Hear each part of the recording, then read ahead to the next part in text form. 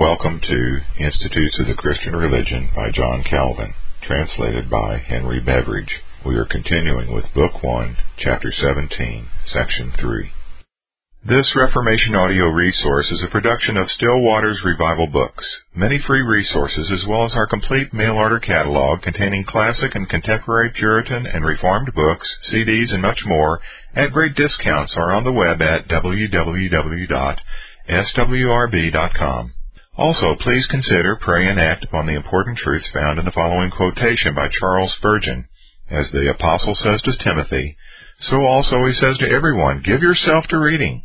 He who will not use the thoughts of other men's brains proves he has no brains of his own. You need to read. Renounce as much as you will all light literature, but study as much as possible sound theological works, especially the Puritanic writers and expositions of the Bible. The best way for you to spend your leisure is to be either reading or praying. And now to SWRB's reading of Institutes of the Christian Religion by John Calvin, which we hope you will find to be a great blessing, and which we pray draws you nearer to the Lord Jesus Christ, for He is the way, the truth, and the life, and no man cometh unto the Father but by Him. John 14:6. Section 3. Those who have learned this modesty will neither murmur against God for adversity in time past, nor charge Him with the blame of their own wickedness, as Homer's Agamemnon does. Quote, blame not me, but Jupiter and fate, unquote. On the other hand, they will not, like the youth in Plautus, destroy themselves in despair, as if hurried away by the fates. Quote, unstable is the condition of affairs. Instead of doing as they list, men only fulfill their fate. I will hie me to a rock, and there end my fortune with my life, unquote. Nor will they, after the example of another, use the name of God as a cloak for their crimes. For in another comedy, Laconides thus expresses himself, quote, God was the impeller. I believe the gods wished it. Did they not wish it, it would not be done, I know, unquote. They will rather inquire and learn from Scripture what is pleasing to God, and then, under the guidance of the Spirit, endeavor to attain it. Prepared to follow whithersoever God may call, they will show by their example that nothing is more useful than the knowledge of this doctrine, which perverse men undeservedly assail, because it is sometimes wickedly abused. The profane make such a bluster with their foolish puerilities that they almost, according to the expression, confound heaven and earth. If the Lord has marked the moment of their death, it cannot be escaped. It is vain to toil and use precaution.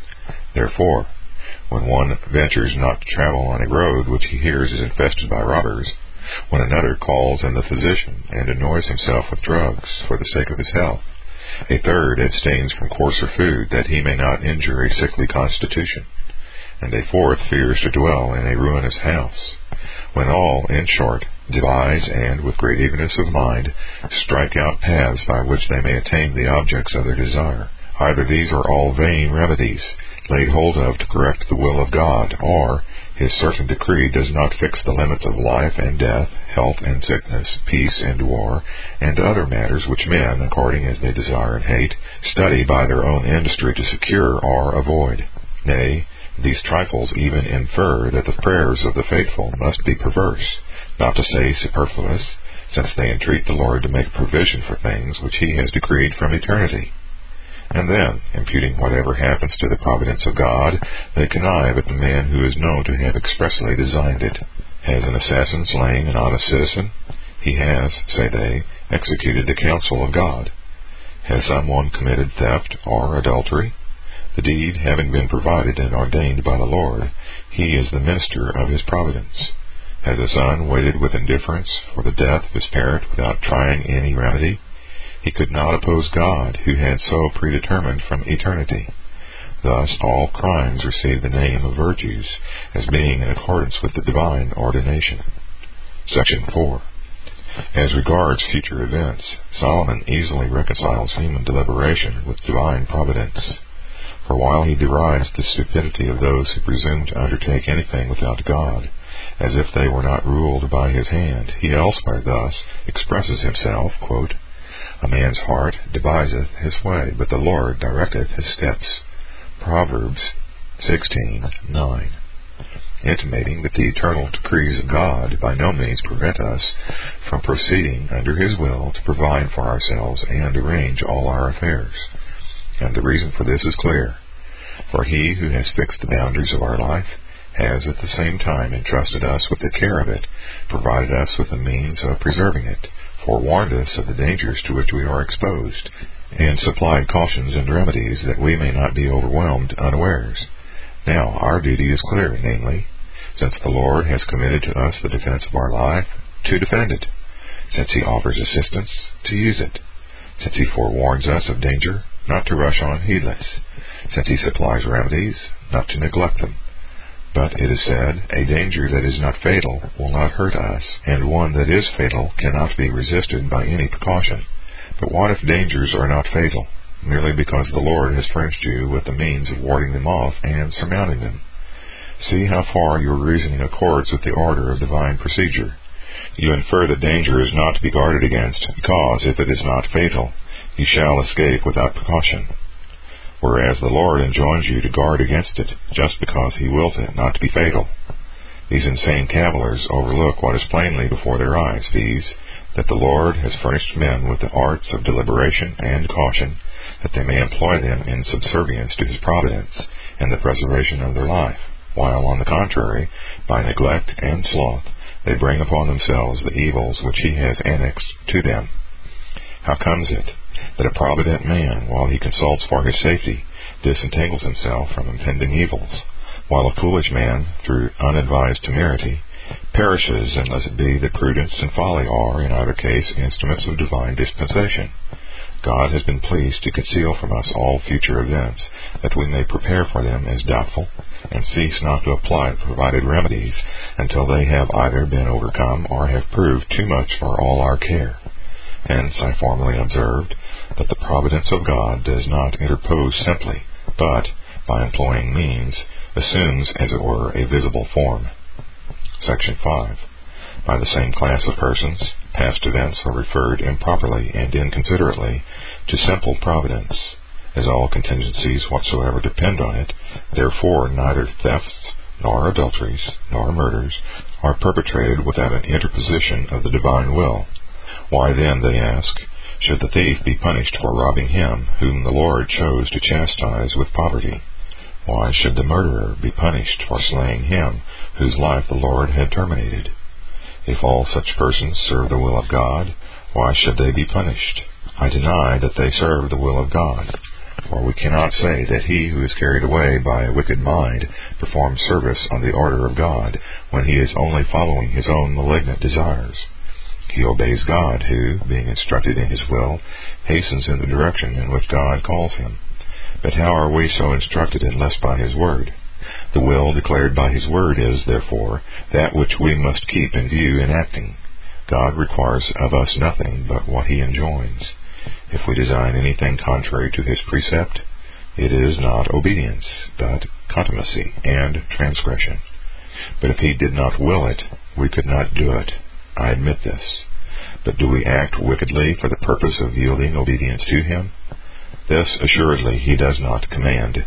Nay, rather we rush on, not thinking of what He wishes, but so inflamed by our own passionate lust that, with destined purpose, we strive against Him. And in this way, while acting wickedly, we serve His righteous ordination, since in His boundless wisdom He well knows how to use bad instruments for good purposes. And see how absurd this mode of arguing is. They will have it that crimes ought not to be punished, and their authors, because they are not committed without the dispensation of God. I conceive more, that thieves and murderers and other evildoers are instruments of divine providence, being employed by the Lord Himself to execute the judgments which He has resolved to inflict. But I deny that this forms any excuse for their misdeeds. For how? Will they implicate God in the same iniquity with themselves, or will they cloak their depravity by His righteousness? They cannot exculpate themselves, for their own conscience condemns them. They cannot charge God, since they perceive the whole wickedness in themselves, and nothing in Him save the legitimate use of their wickedness. But it is said, He works by their means. And once I pray the fetid odor of a dead body, which has been uncoffined and putrefied by the sun's heat. All see that it is excited by the rays of the sun, but no man therefore says that the fetid odor is in them. In the same way, while the matter and guilt of wickedness belongs to the wicked man, why should it be thought that God contracts any impurity in using it at pleasure as his instrument? Have done, then, with that dog-like petulance, which may indeed bay from a distance at the justice of God, but cannot reach it. Section 6. These calumnies, or rather frenzied dreams, will easily be dispelled by pure and holy meditation on divine providence, meditation such as piety enjoins, that we may thence derive the best and sweetest fruit. The Christian, then, being most fully persuaded that all things come to pass by the dispensation of God, and that nothing happens fortuitously, will always direct his eye to him as the principal cause of events, at the same time paying due regard to inferior causes in their own place. Next, he will have no doubt that a special providence is awake for his preservation, and will not suffer anything to happen that will not turn to his good and safety. But as its business is first with men and then with other creatures, he will feel assured that the providence of God reigns over both. In regard to men, good as well as bad, he will acknowledge that their counsels, wishes, aims, and faculties are so under his hand that he has full power to turn them in whatever direction and constrain them as often as he pleases. The fact that a special providence watches over the safety of believers is attested by a vast number of the clearest promises. Quote, "Cast thy burden upon the Lord, and he shall sustain thee. He shall never suffer the righteous to be moved." Unquote. Quote, "Casting all your care upon him, for he careth for you." Unquote. Quote, "He that dwelleth in the secret place of the Most High shall abide under the shadow of the Almighty." Unquote. Quote, "He that toucheth you toucheth the apple of mine eye." Unquote. Quote, "We have a strong city. Salvation will God appoint for walls and bulwarks." Unquote. Quote, "Can a woman forget her suckling child, that she should not have compassion on the son of her womb? Yea, they may forget, yet will I not forget thee." Unquote. Nay, the chief aim of the historical books of Scripture is to show that the ways of his saints are so carefully guarded by the Lord as to prevent them even from dashing their foot against a stone. Therefore, as we a little ago justly exploded the opinion of those who feign a universal providence, which does not condescend to take special care of every creature, so it is of the highest moment that we should specially recognize this care towards ourselves. Hence, our Savior, after declaring that even a sparrow falls not to the ground without the will of his Father, immediately makes the application that being more valuable than many sparrows, we ought to consider that God provides more carefully for us. He even extends this so far as to assure us that the hairs of our head are all numbered. What more can we wish, if not even a hair of our head can fall, save in accordance with his will? I speak not merely of the human race in general. God, having chosen the church for his abode, there cannot be a doubt that in governing it he gives singular manifestations of his paternal care. Section 7. The servant of God, being confirmed by these promises and examples, will add the passages which teach that all men are under his power, whether to conciliate their minds, or to curb their wickedness and prevent it from doing harm. For it is the Lord who gives us favor, not only with those who wish us well, but also in the eyes of the Egyptians, Exodus 3:21, in various ways defeating the malice of our enemies. Sometimes he deprives them of all presence of mind, so that they cannot undertake anything soundly or soberly. In this way he sends Satan to be a lie in the mouths of all the prophets in order to deceive Ahab, 1 Kings 22:22. By the counsel of the young men he so infatuates Rehoboam that his folly deprives him of his kingdom, 1 Kings 12:10 and 15. Sometimes, when he leaves them in possession of intellect, he so fills them with terror and dismay that they can neither will nor plan the execution of what they had designed. Sometimes, too, after permitting them to attempt what lust and rage suggested, he opportunely interrupts them in their career, and allows them not to conclude what they had begun. Thus the counsel of Ahithophel, which would have been fatal to David, was defeated before its time. 2 Samuel 17, verses 7 and 14. Thus, for the good and safety of his people, he overrules all the creatures. Even the devil himself, who we see, durst not attempt anything against Job without his permission and command. This knowledge is necessarily followed by gratitude in prosperity, patience in adversity, and incredible security for the time to come. Everything, therefore, which turns out prosperous and according to his wish, the Christian will ascribe entirely to God, whether he has experienced his beneficence through the instrumentality of men, or been aided by inanimate creatures. For he will thus consider with himself, certainly it was the Lord that disposed the minds of these people in my favor, attaching them to me so as to make them the instruments of his kindness. In an abundant harvest he will think that it is the Lord who listens to the heaven, that the heaven may listen to the earth, and the earth herself to her own offspring. In other cases, he will have no doubt that he owes all his prosperity to the divine blessing, and, admonished by so many circumstances, will feel it impossible to be ungrateful. Section 8. If anything adverse befalls him, he will forthwith raise his mind to God, whose hand is most effectual in oppressing us with patience and placid moderation of mind. Had Joseph kept his thoughts fixed on the treachery of his brethren, he never could have resumed fraternal affection for them.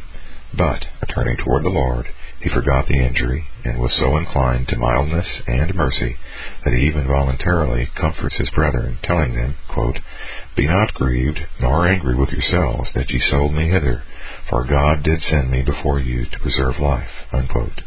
Quote, "As for you, ye thought evil against me, but God meant it unto good." Unquote. Genesis 45:5 and 50:20. Had Job turned to the Chaldees, by whom he was plundered, he should instantly have been fired with revenge. But recognizing the work of the Lord, he solaces himself with this most beautiful sentiment, quote, "The Lord gave, and the Lord hath taken away. Blessed be the name of the Lord." Unquote. Job 1:21. So when David was assailed by Shimei with stones and curses, had he immediately fixed his eyes on the man, he would have urged his people to retaliate the injury. But perceiving that he acts not without an impulse from the Lord, he rather calms them. Quote, "So let him curse," says he, "because the Lord hath said unto him, Curse David." Unquote. With the same bridle, he elsewhere curbs the excess of his grief. Quote, "I was dumb, I opened not my mouth, because thou didst it." Unquote. Psalm 39:9. If there is no more effectual remedy for anger and impatience, he assuredly has not made little progress who has learned so to meditate on divine providence, as to be able always to bring his mind to this: the Lord willed it, it must therefore be borne, not only because it is unlawful to strive with him, but because he wills nothing that is not just and befitting. The whole comes to this: when unjustly assailed by men, overlooking their malice, which could only aggravate our grief and whet our minds for vengeance, let us remember to ascend to God, and learn to hold it for certain that whatever an enemy wickedly committed against us was permitted, and sent by his righteous dispensation. Paul, in order to suppress our desire to retaliate injuries, wisely reminds us that we wrestle not with flesh and blood, but with our spiritual enemy, the devil, that we may prepare for the contest. Ephesians 6:12. But to calm all the impulses of passion, the most useful consideration is that God arms the devil, as well as all the wicked, for a conflict, and sits as umpire that he may exercise our patience. But if the disasters and miseries which press us happen without the agency of men, let us call to mind the doctrine of the law, Deuteronomy 28:1, that all prosperity has its source in the blessing of God, that all adversity is his curse. And let us tremble at the dreadful denunciation, quote, "And if ye will not be reformed by these things, but will walk contrary unto me, then will I also walk contrary unto you." Unquote. Leviticus 26, verses 23 and 24. These words condemn my torpor when, according to our carnal sense, deeming that whatever happens in any way is fortuitous, we are neither animated by the kindness of God to worship him, nor by his scourge stimulated to repentance. And it is for this reason that Jeremiah, in Lamentations 3:38, and Amos 3:6, expostulated bitterly with the Jews for not believing that good as well as evil was produced by the command of God. To the same effect are the words in Isaiah, quote, I form the light and create darkness. I make peace and create evil. I, the Lord, do all these things. Unquote. Isaiah 45:7. Section 9. At the same time, the Christian will not overlook inferior causes, for while he regards those by whom he is benefited as ministers of the divine goodness, he will not, therefore, pass them by as if their kindness deserved no gratitude, but feeling sincerely obliged to them, will willingly confess the obligation and endeavor, according to his ability, to return it. In fine, in the blessing which he receives, he will revere and extol God as the principal author, but will also honor men as his ministers, and perceive, as is the truth, that by the will of God he is under obligation to those by whose hand God has been pleased to show him kindness. If he sustains any loss through negligence or imprudence, he will indeed believe that it was the Lord's will it should so be, but at the same time he will impute it to himself. If one for whom it was his duty to care, but whom he has treated with neglect, is carried off by disease, although aware that the person had reached a limit beyond which it was impossible to pass, he will not, therefore, extenuate his faults, but, as he had neglected to do his duty faithfully towards him, will feel as if he had perished by his guilty negligence. Far less where, in the case of theft or murder, fraud and preconceived malice have existed, will he palliate it under the pretext of divine providence, but in the same crime will distinctly recognize the justice of God and the iniquity of man, as each is separately manifested. But in future events especially will he take account of such inferior causes. If he is not left destitute of human aid which he can employ for his safety, he will set it down as a divine blessing. But he will not, therefore, be remiss in taking measures, or slow in employing the help of those whom he sees possessed of the means of assisting him. Regarding all the aids which the creatures can lend him as hands offered him by the Lord, he will avail himself of them as the legitimate instruments of divine providence. And as he is uncertain what the result of any business in which he engages is to be, save that he knows that in all things the Lord will provide for his good, he will zealously aim at what he deems for the best, so far as his abilities enable him. In adopting his measures, he will not be carried away by his own impressions, but will commit and resign himself to the wisdom of God, that under his guidance he may be led into the right path. However, his confidence in external aid will not be such that the presence of it will make him feel secure, the absence of it fill him with dismay, as if he were destitute. His mind will always be fixed on the providence of God alone, and no consideration of present circumstances will be allowed to withdraw him from the steady contemplation of it. Thus Joab, while he acknowledges that the issue of the battle is entirely in the hand of God, does not therefore become inactive, but strenuously proceeds with what belongs to his proper calling. Quote, Be of good courage, says he, and let us play the men for our people, and for the cities of our God, and the Lord do that which seemeth him good. Unquote. 2 Samuel 10:12. The same conviction keeping us free from rashness and false confidence will stimulate us to constant prayer, while at the same time filling our minds with good hope. It will enable us to feel secure and to bid defiance to all the dangers by which we are surrounded. Section 10. Here we are forcibly reminded of the inestimable felicity of a pious mind. Innumerable are the ills which beset human life, and present death in as many different forms. Not to go beyond ourselves, since the body is a receptacle, nay, the nurse, of 1,000 diseases, a man cannot move without carrying along with him many forms of destruction. His life is in a manner interwoven with death. For what else can be said where heat and cold bring equal danger? Then in what direction soever you turn, all surrounding objects not only may do harm, but almost openly threaten and seem to present immediate death. Go on board a ship, you are but a plank's breadth from death. Mount a horse, the stumbling of a foot endangers your life. Walk along the streets, every tile up on the roofs is a source of danger. If a sharp instrument is in your own hand, or that of a friend, the possible harm is manifest. All the savage beasts you see are so many beings armed for your destruction.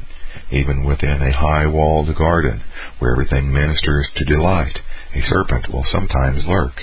Your house, constantly exposed to fire, threatens you with poverty by day, with destruction by night. Your fields, subject to hail, mildew, drought, and other injuries, denounce barrenness and thereby famine. I say nothing of poison, treachery, robbery, some of which beset us at home, others follow us abroad. Amid these perils must not man be very miserable, as one who, more dead than alive, with difficulty draws an anxious and feeble breath, just as if a drawn sword were constantly suspended over his neck? It may be said that these things happen seldom, at least not always, or to all, certainly never all at once. I admit it, but since we are reminded by the example of others that they may also happen to us, and that our life is not an exception any more than theirs, is it impossible not to fear and dread as if they were to befall us? What can you imagine more grievous than such trepidation? Add that there is something like an insult to God when it is said that man, the noblest of the creatures, stands exposed to every blind and random stroke of fortune. Here, however, we were only referring to the misery which man should feel were he placed under the dominion of chance. Section 11. But when, once the light of divine providence has illumined the believer's soul, he is relieved and set free, not only from the extreme fear and anxiety which formerly oppressed him, but from all care. For he justly shudders at the idea of chance, so he can confidently commit himself to God. This, I say, is his comfort, that his heavenly Father so embraces all things under his power, so governs them at will by his nod, so regulates them by his wisdom, that nothing takes place save according to his appointment, that received into his favor, and entrusted to the care of his angels, neither fire, not water, nor sword can do him harm except insofar as God their Master is pleased to permit. For thus sings the psalm, quote, "Surely he shall deliver thee from the snare of the fowler, and from the noisome pestilence. He shall cover thee with his feathers, and under his wings shalt thou trust. His truth shall be thy shield and buckler. Thou shalt not be afraid for the terror by night, nor for the arrow that flieth by day, nor for the pestilence that walketh in darkness, nor for the destruction that wasteth at noonday," etc. Psalm 91, verses 2 through 6. Hence the exulting confidence of the saints, quote, "The Lord is on my side, I will not fear. What can man do unto me? The Lord taketh my part with them that help me," unquote. Quote, "Though an host should encamp against me, my heart shall not fear," unquote. Quote, "Yea, though I walk through the valley of the shadow of death, I will fear no evil," unquote.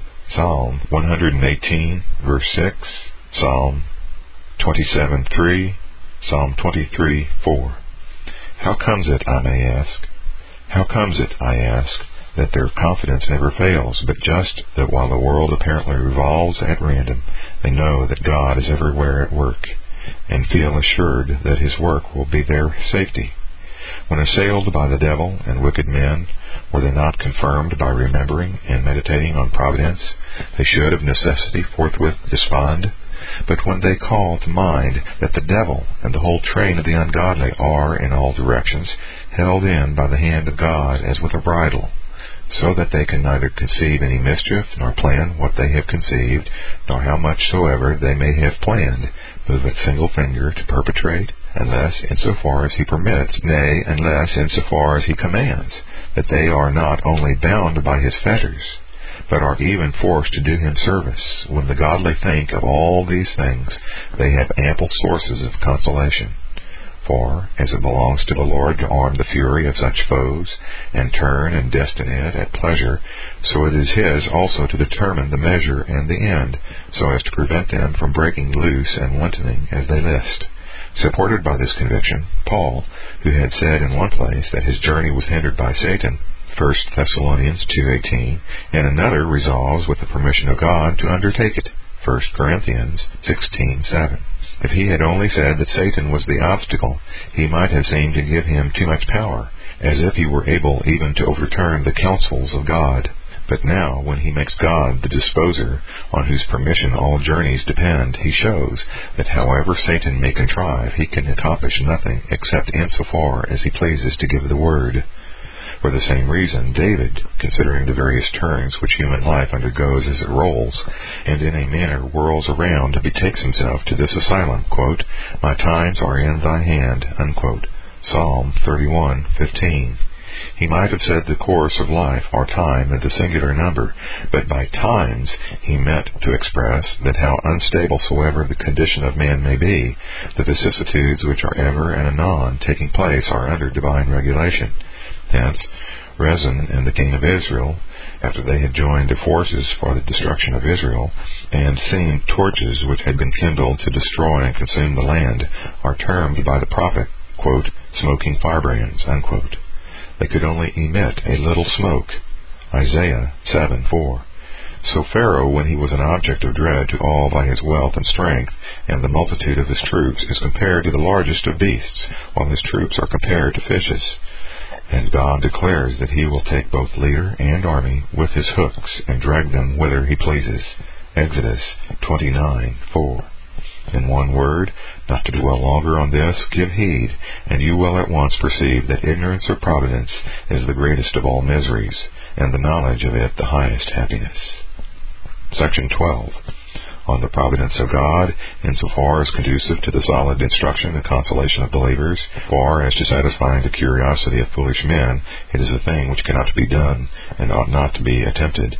Enough would have been said, did not a few passages remain, which seem to insinuate, contrary to the view which we have expounded, that the counsel of God is not firm and stable, but varies with the changes of sublunary affairs.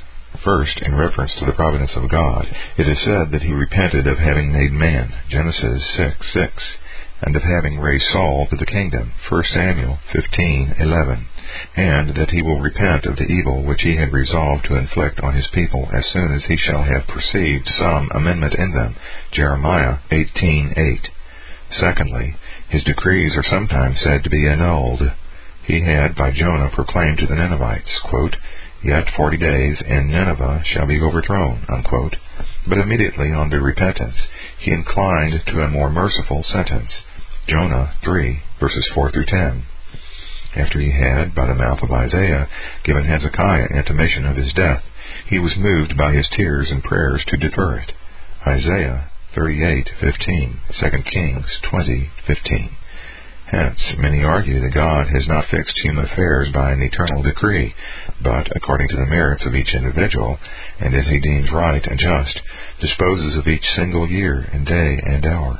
As to repentance, we must hold that it can no more exist in God than ignorance or error or impotence. If no man knowingly or willingly reduces himself to the necessity of repentance, we cannot attribute repentance to God without saying either that he knows not what is to happen, or that he cannot evade it, or that he rushes precipitately and inconsiderately into a resolution, and then forthwith regrets it. But so far is this from the meaning of the Holy Spirit, that in the very mention of repentance he declares that God is not influenced by any feeling of regret, that he is not a man that he should repent. And it is to be observed that, in the same chapter, both things are so conjoined that a comparison of the passages admirably removes the appearance of contradiction. When it is said that God repented of having made Saul king, the term change is used figuratively. Shortly after it is added, quote, "The strength of Israel will not lie nor repent, for he is not a man that he should repent," unquote. 1 Samuel 15:29. In these words, his immutability is plainly asserted without figure. Wherefore it is certain that, in administering human affairs, the ordination of God is perpetual, and superior to everything like repentance. That there might be no doubt of his constancy, even his enemies are forced to bear testimony to it. For Balaam, even against his will, behoved to break forth into this exclamation, quote, "God is not a man, that he should lie, neither the Son of Man, that he should repent. Hath he said, and shall he not do it? Or hath he spoken, and shall he not make it good?" Unquote. Numbers 23:19. Section 13. What then is meant by the term repentance? The very saying that is meant by the other forms of expression by which God is described to us humanly. Because our weakness cannot reach his height, Any description which we receive of him must be lowered to our capacity in order to be intelligible. And the mode of lowering is to represent him not as he really is, but as we conceive of him. Though he is incapable of every feeling of perturbation, he declares that he is angry with the wicked. Wherefore, as when we hear that God is angry, we ought not to imagine that there is any emotion in him, but ought rather to consider the mode of speech accommodated to our sense. God appearing to us like one inflamed and irritated whenever he exercises judgment, so we ought not to imagine anything more under the term repentance than a change of action, men being wont to testify their dissatisfaction by such a change. Hence, because every change whatever among men is intended as a correction of what displeases, and the correction proceeds from repentance, the same term applied to God simply means that his procedure is changed. In the meantime, there is no inversion of his counsel or will, no change of his affection.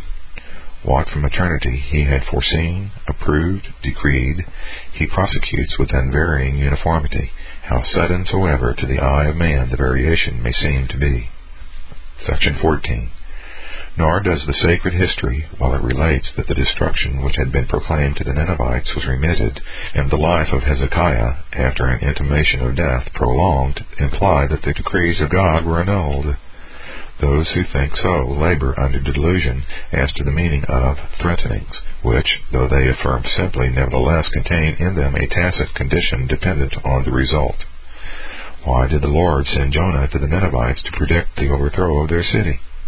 Why did he, by Isaiah, give Hezekiah intimation of his death? He might have destroyed both them and him without a message to announce the disaster.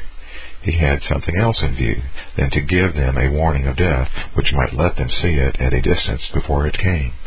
It was because he did not wish them destroyed but reformed, and thereby saved from destruction. When Jonah prophesies that in 40 days Nineveh will be overthrown, he does it in order to prevent the overthrow. When Hezekiah is forbidden to hope for longer life, it is that he may obtain longer life.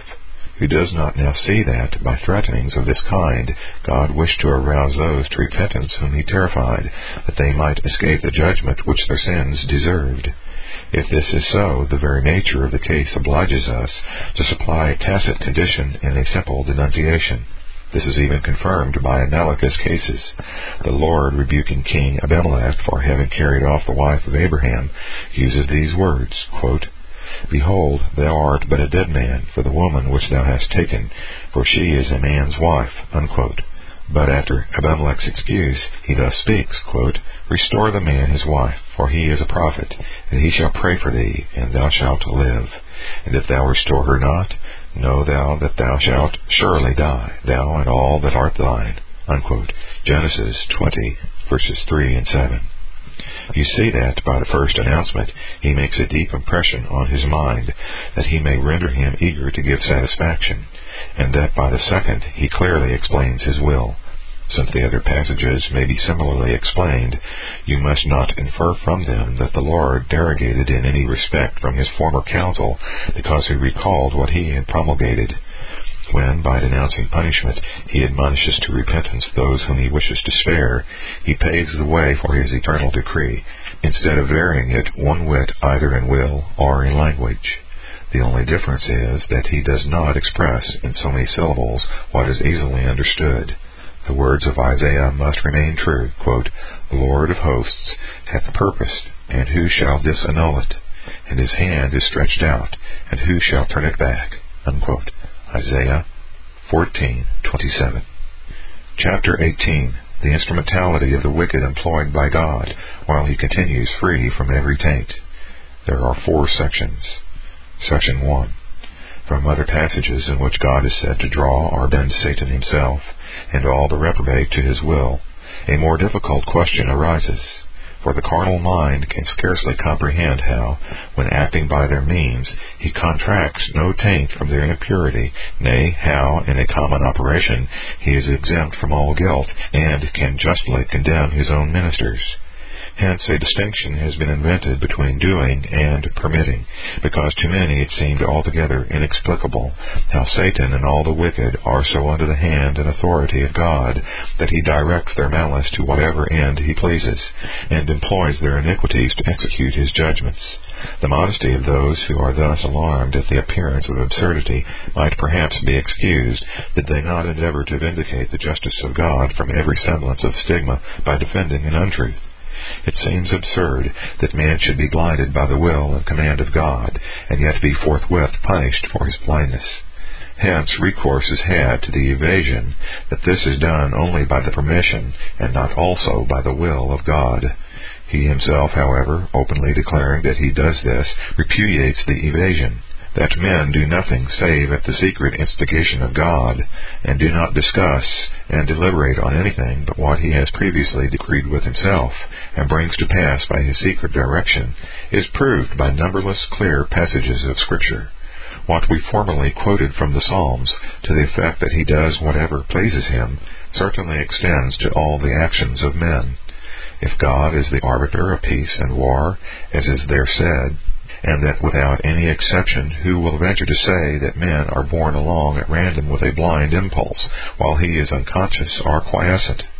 But the matter will be made clearer by special examples. From the first chapter of Job, we learn that Satan appears in the presence of God to receive his orders, just as do the angels who obey spontaneously. The manner and the end are different, but still the fact is that he cannot attempt anything without the will of God. But though afterwards his power to afflict the saints seems to be only a bare permission, yet as the sentiment is true, quote, "The Lord gave, and the Lord hath taken away.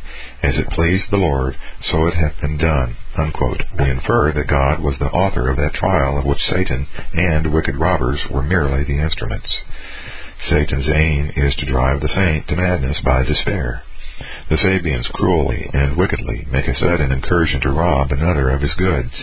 Job acknowledges that he was deprived of all his property, and brought to poverty, because such was the pleasure of God.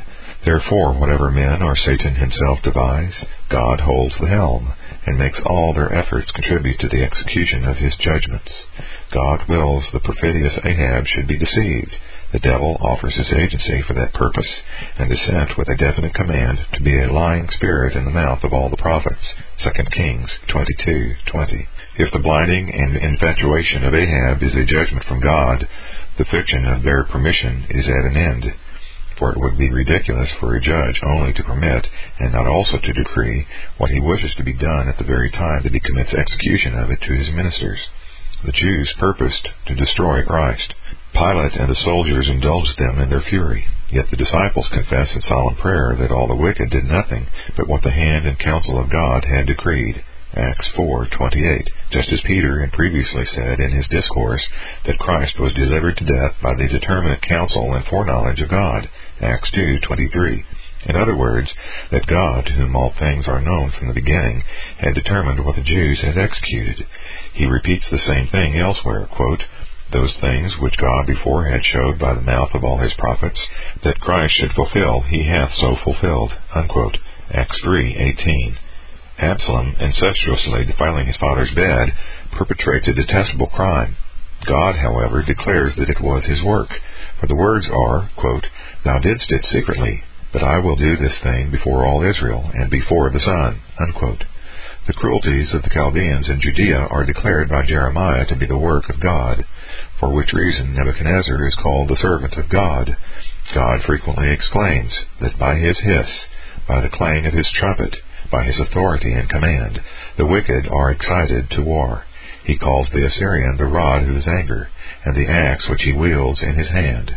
The overthrow of the city and downfall of the temple he calls his own work. David, not murmuring against God, but acknowledging him to be a just judge, confesses that the curses of Shimei are uttered by his orders. Quote, "The Lord," says he, "has bidden him curse," unquote. Often in sacred history, whatever happens is said to proceed from the Lord, as the revolt of the 10 tribes, the death of Eli's sons, and very many others of a similar description. Those who have a tolerable acquaintance with the Scriptures see that, with a view to brevity, I am only producing a few out of many passages from which it is perfectly clear that it is a merest trifling to substitute a bare permission for the providence of God, as if he sat in a watchtower, waiting for fortuitous events, his judgments meanwhile depending on the will of man. Section 2. With regard to secret movements, what Solomon says of the heart of a king, that it is turned hither and thither, as God sees meet, certainly applies to the whole human race, and has the same force as if he had said that whatever we conceive in our minds is directed to its end by the secret inspiration of God. And certainly, did he not work internally in the minds of men, it could not have been properly said that he takes away the lip from the true, and prudence from the aged, takes away the heart from the princes of the earth, that they wander through devious paths. To the same effect, we often read that men are intimidated when he fills their hearts with terror. Thus David left the camp of Saul while none knew of it, because a sleep from God had fallen upon all. But nothing can be clearer than the many passages which declare that he blinds the minds of men, and smites them with giddiness, intoxicates them with a spirit of stupor, renders them infatuated, and hardens their hearts. Even these expressions many would confine to permission, as if, by deserting the reprobate, he allowed them to be blinded by Satan. But since the Holy Spirit distinctly says that the blindness and infatuation are inflicted by the just judgment of God, the solution is altogether inadmissible. He is said to have hardened the heart of Pharaoh, to have hardened it yet more, and confirmed it. Some evade these forms of expression by a silly cavil, because Pharaoh is elsewhere said to have hardened his own heart, thus making his will the cause of hardening it. As if the two things did not perfectly agree with each other, though in different senses, viz. That man, though acted upon by God, at the same time also acts. But I retort the objection on those who make it. If to harden means only bare permission, the contumacy will not properly belong to Pharaoh. Now could anything be more feeble and insipid than to interpret as if Pharaoh had only allowed himself to be hardened? We may add that Scripture cuts off all handle for such cavils. Quote, I, unquote, saith the Lord, quote, will harden his heart, unquote, Exodus 4:21. So also Moses says of the inhabitants of the land of Canaan that they went forth to battle because the Lord had hardened their hearts. Joshua 11:20. The same thing is repeated by another prophet, quote, he turned their hearts to hate his people, unquote, Psalm 105:25. In like manner, in Isaiah, he says of the Assyrian, quote, I will send him against a hypocritical nation, and against the people of my wrath will I give him a charge to take the spoil, and to take the prey, unquote, Isaiah 10:6. Not that he intends to teach wicked and obstinate man to obey spontaneously, but because he bends them to execute his judgments, just as if they carried their orders engraven on their minds. And hence it appears that they are impelled by the sure appointment of God. I admit, indeed, that God often acts in the reprobate by interposing the agency of Satan, but in such a manner that Satan himself performs his part, just as he is impelled, and succeeds only in so far as he is permitted. The evil spirit that troubled Saul is said to be from the Lord, 1 Samuel 16:14, to intimate that Saul's madness was a just punishment from God. Satan is also said to blind the minds of those who believe not, 2 Corinthians 4:4. But how so, unless that a spirit of error is sent from God himself, making those who refuse to obey the truth to believe a lie? According to the former view, it is said, quote, if the prophet be deceived when he hath spoken a thing, I, the Lord, have deceived that prophet, unquote. Ezekiel 14:9. According to the latter view, he is said to have given men over to a reprobate mind, Romans 1:28, because he is the special author of his own just vengeance, whereas Satan is only his minister. See Calvin in Psalm 141, verse 4. But as in the second book, chapter 4, section 3 and 4, in discussing the question of man's freedom, this subject will again be considered. The little that has now been said seems to be all that the occasion requires. The sum of the whole is this: since the will of God is said to be the cause of all things, all the counsels and actions of men must be held to be governed by his providence, so that he not only exerts his power in the elect who are guided by the Holy Spirit, but also forces the reprobate to do him service. Section 3. As I have hitherto stated only what is plainly and unambiguously taught in Scripture, those who hesitate not to stigmatize what is thus taught by the sacred articles had better beware what kind of censure they employ. If under a pretense of ignorance they seek the praise of modesty, what greater arrogance can be imagined than to utter one word in opposition to the authority of God, to say, for instance, quote, "I think otherwise," unquote, "I would not have this subject touched," unquote. But if they openly blaspheme, what will they gain by assaulting heaven? Such petulance indeed is not new. In all ages there have been wicked and profane men who rabidly assailed this branch of doctrine. But what the Spirit declared of old by the mouth of David, Psalm 101, verse 6, they will feel by experience to be true. God will overcome when he is judged. David indirectly rebukes the infatuation of those whose license is so unbridled that from their groveling spot of earth they not only plead against God, but arrogate to themselves the right of censuring him. At the same time, he briefly intimates that the blasphemies which they belch forth against heaven, instead of reaching God, only illustrate his justice when the mists of their calumnies are dispersed.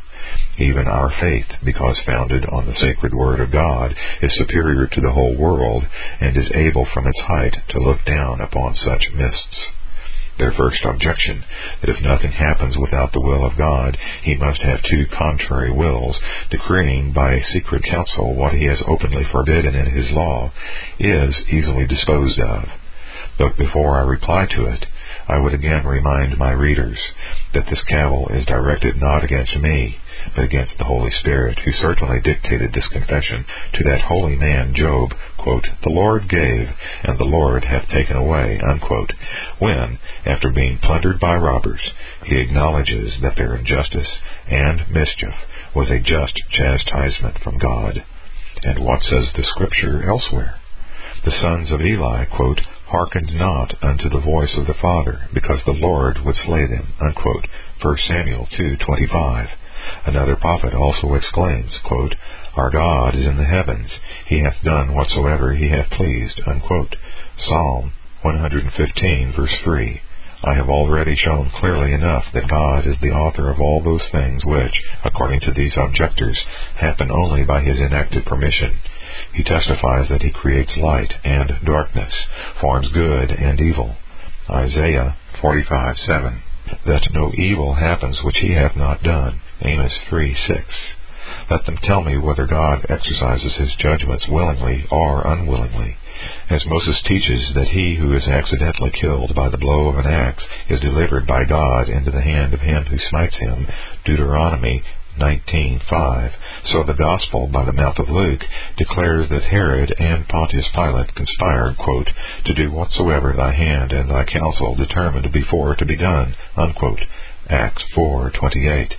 And in truth, if Christ was not crucified by the will of God, where is our redemption?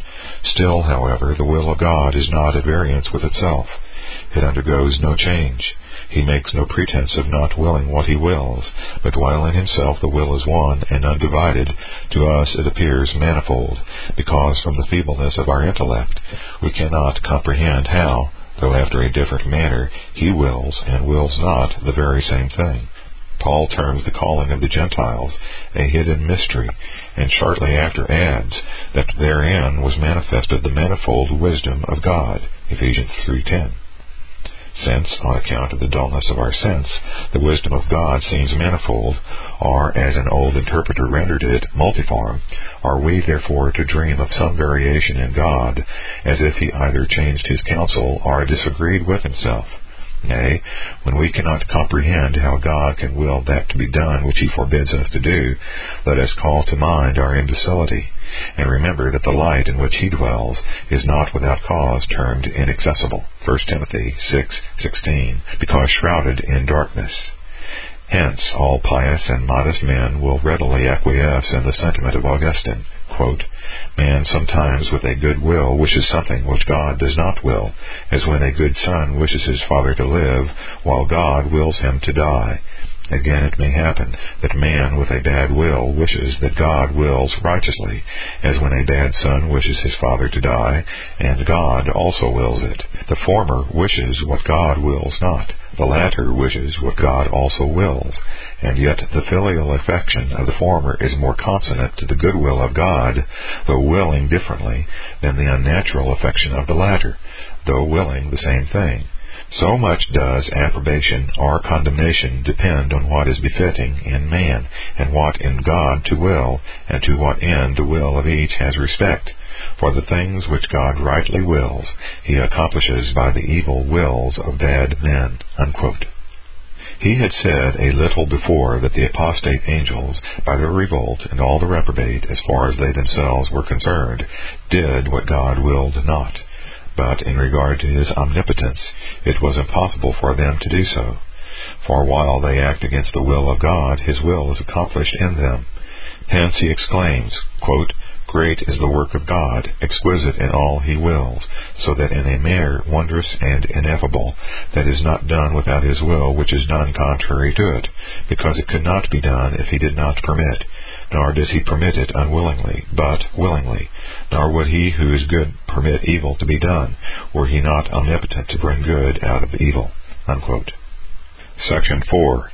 In the same way is solved, or rather spontaneously vanishes, another objection, viz., if God not only uses the agency of the wicked, but also governs their counsels and affections, he is the author of all their sins, and therefore men, in executing what God has decreed, are unjustly condemned because they are obeying his will.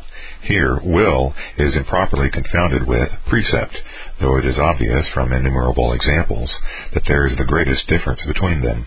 When Absalom defiled his father's bed, though God was pleased thus to avenge the adultery of David, he did not therefore enjoin an abandoned son to commit incest, unless perhaps in respect of David, as David himself says of Shimei's curses. For while he confesses that Shimei acts by the order of God, he by no means commends the obedience, as if that petulant dog had been yielding obedience to a divine command. But, recognizing in his tongue the scourge of God, he submits patiently to be chastised.